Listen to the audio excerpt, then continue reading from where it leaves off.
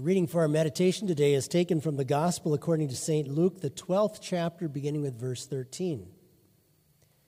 Then one from the crowd said to Jesus, "Teacher, tell my brother to divide the inheritance with me." But he said to him, "Man, who made me a judge or an arbitrator over you?" And he said to them, "Take heed and beware of covetousness, for one's life does not consist in the abundance of the things he possesses." Then he spoke a parable to them, saying, "The ground of a certain rich man yielded plentifully, and he thought within himself, saying, 'What shall I do, since I have no room to store my crops?' So he said, 'I will do this. I will pull down my barns and build greater, and there I will store all my crops and my goods. And I will say to my soul, Soul, you have many goods laid up for many years. Take your ease, eat, drink, and be merry.' But God said to him, 'Fool, this night your soul will be required of you. Then whose will those things be which you have provided? So is he who lays up treasure for himself and is not rich toward God.' These are your words, Heavenly Father. They are your truth. We pray that you would strengthen our faith through them. Amen." The first year that I was a pastor up in Minneapolis, there was a Sunday when all of a sudden 6 brand new families we'd never met showed up in our narthex, in our lobby, and wanted to now join our church. 6 families just like that. That's pretty unusual. And pastors usually are very excited by that. But when we sat down and talked to these families, there was a whole different reason behind it. And basically what had happened is they were from a nearby Lutheran church, only a few miles away. And at this congregation, the pastor and his wife were under investigation by the FBI.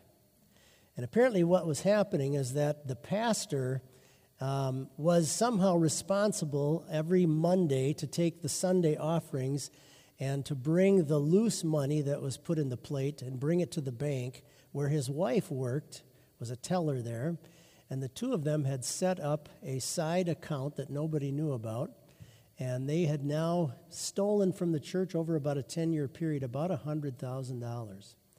And so the FBI was called in to investigate, and he was under arrest and so on. And the congregational members, we tried to talk them into going back to their church because we didn't want to grow at the expense of another church. But they said this had upset them so much they couldn't possibly go back and really wanted to join. And how sad it was that here this man whose position was to teach people to look for the greater heavenly riches that we have in Christ was now using his position to abscond money from people. It was really kind of a sad situation. But it demonstrates something about each one of us, pastors included, and that is that there is a strong magnetism inside of us to the things of this world. There's a strong magnetic pull to the riches, and it doesn't have to just be money, but the things of this world that can often provide us with some immediate happiness.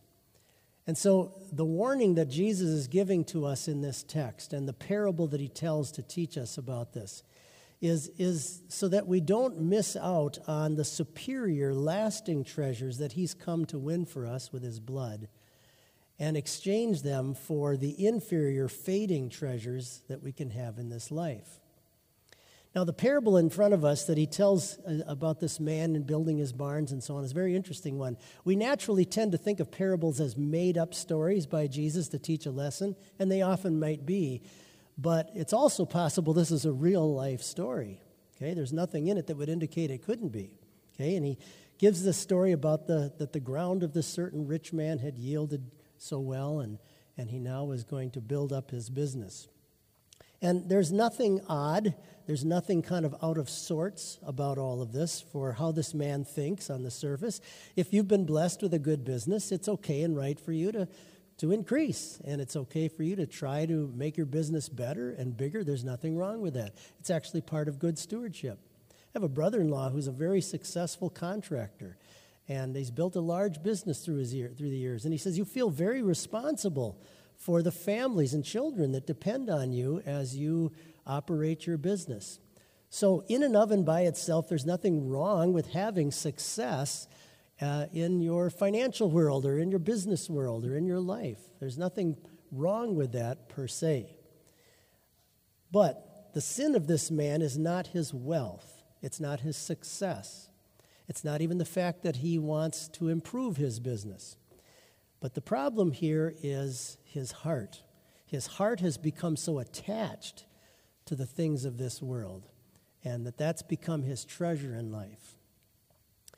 Now, sometimes when people of modest income or medium income, probably most of us here are middle income families in our country, the problem often is that when we look at stories like this, we often think, well, can't be talking about me because I don't have enough money I'm not rich so that I'm going to be covetous.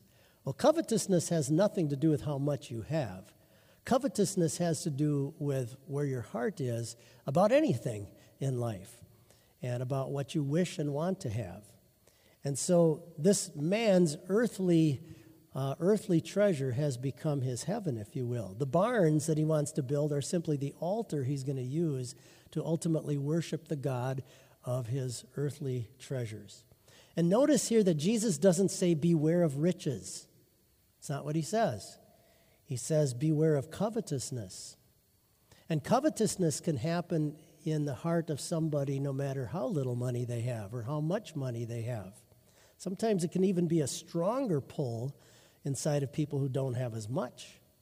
In fact, especially when we live in a country where there are a lot of people who have a lot more than we do. Boy, it can be a really strong lure to want to think that that's where my heaven would be. So, to Jesus, the primary issue for us to consider is, where's my heart in all of this? Where is my heart and my mind in all of this? So, what is it about this temptation that is so magnetic to us? Why is it such a distracting power? Listen to what St. Paul wrote in his day. Some have strayed from their faith in their greediness and pierced themselves through with many sorrows. Now, isn't that interesting? Some of the people in congregations that he was serving, that he knew, people who had been converted to Christianity by St. Paul, of all people, I always thought, man, if I could sit at the feet of St. Paul, think how much stronger my faith would be. Already in the first century, people who probably had spoken with some of the apostles, maybe even witnessed some of the miracles of Christ, were already starting to drop out of the church. Why? Because of this problem, okay? They have already strayed from the faith in their greediness, he says. Think about the devil even took our Lord himself, the Son of God, to the top of the temple in Jerusalem and had him look out over everything, tempting him with the wealth of this world. If he is so bold and audacious to do that to the Son of God, just think what he's going to do toward people like us.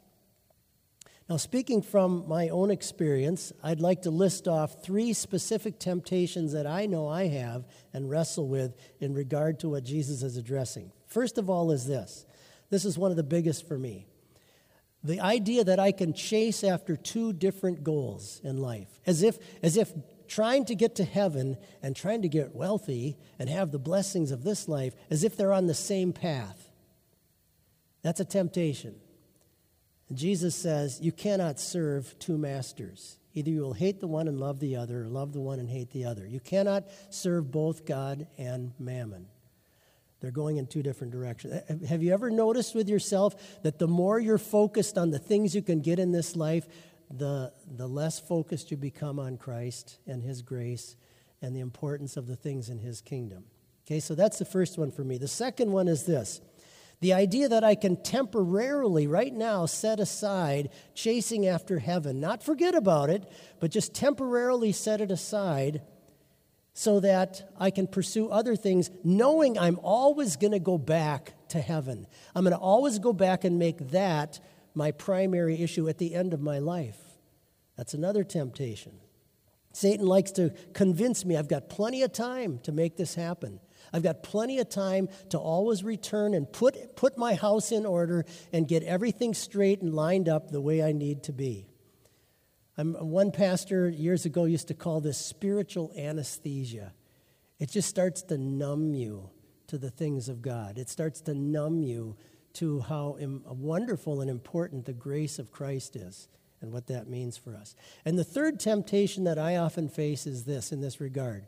And that is to outwardly appear to be so heavenly minded, especially as a chaplain and as a pastor, in front of the right people, in front of the people of God's kingdom, and yet maybe inside have my heart still longing for the things that I have here and can have here in this life. So those are the three that most affect me. Maybe yours are similar, or maybe you have others too. The most spiritually advantaged believers in Christ still face this temptation. Judas, think about Judas, right in the presence of Jesus every day. Ananias and Sapphira, sitting at the feet of the great apostle Peter, and still tempted away by this. And we're very tempted in this world to measure our lives according to the success that we can have in this life, and according to the way our culture tends to measure how successful we are. Now, in the parable, Jesus instructs us that God suddenly ends this man's life at a very unexpected time. And the God he's been worshiping, the God that he's been worshiping and having his attention so focused on, suddenly has nothing for him. The God of materialism and greed and all of that. Suddenly there's no answer, and he can't provide him with anything at that point. I think of what an awful scene on Judgment Day for people who at one time knew the things of God's kingdom, had been blessed to know their Savior, had been blessed to be longing for heaven, and yet somehow started to lose that. And finally that faith was gone, and suddenly their life was taken from this world, and what a sad scene that would be on Judgment Day. Now, behind this warning of Jesus, it's a lot of law, but behind this warning of Jesus is his love for you, his concern for you, his love for you to get to experience what he left in heaven to be able to come down and win for you so that you could go there someday. It's his deep-rooted love for you and concern that you get to experience, not just the temporary type of joys you can have in this life, but the eternal joy that he alone can offer. He's the one who says to us that no eye has seen, no ear has heard what God has prepared for those who love him. And he has lived through the very consequences of what dropping this faith would be like. He has lived through the consequences of hell and survived that by his death on the cross, so that you would never, ever, ever have to know what that is. So that by his blood, he has cleansed you and me from all of the sin and wickedness and materialism and greed and pride and all of that from this world, that he has wiped all of that away, so cleansed by his gracious blood. And he has come now to dress you in the very garment, the robe of righteousness that you need to be led into heaven someday.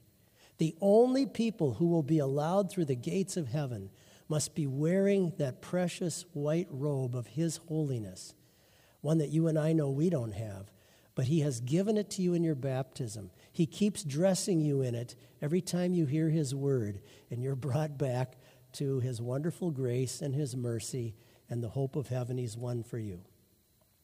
Think of what our Lord has personally invested in your future. How well he, above all, knows the value of what is waiting for you and me someday by faith in him. And he doesn't want you to lose that. So he says to us, seek first the kingdom of God and his righteousness. And all these things that we can have in this life, they'll be added to us as well. Amen.